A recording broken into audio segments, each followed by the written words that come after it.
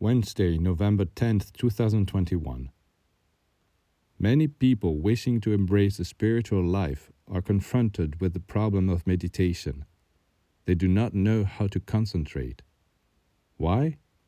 Because they have never learned how to choose the subject of their meditation, so they plunge into it blindly and without method.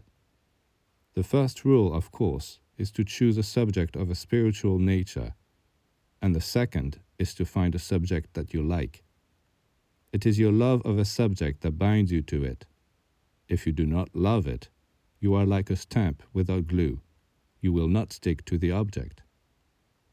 Beginners make the mistake of wanting to concentrate immediately on the most abstract philosophical and mystical subjects, such as truth, eternity, infinity, the absolute, or the supreme being. This is a mistake. Begin, for example, by focusing on a pure and beautiful image that you love, say of nature or of art.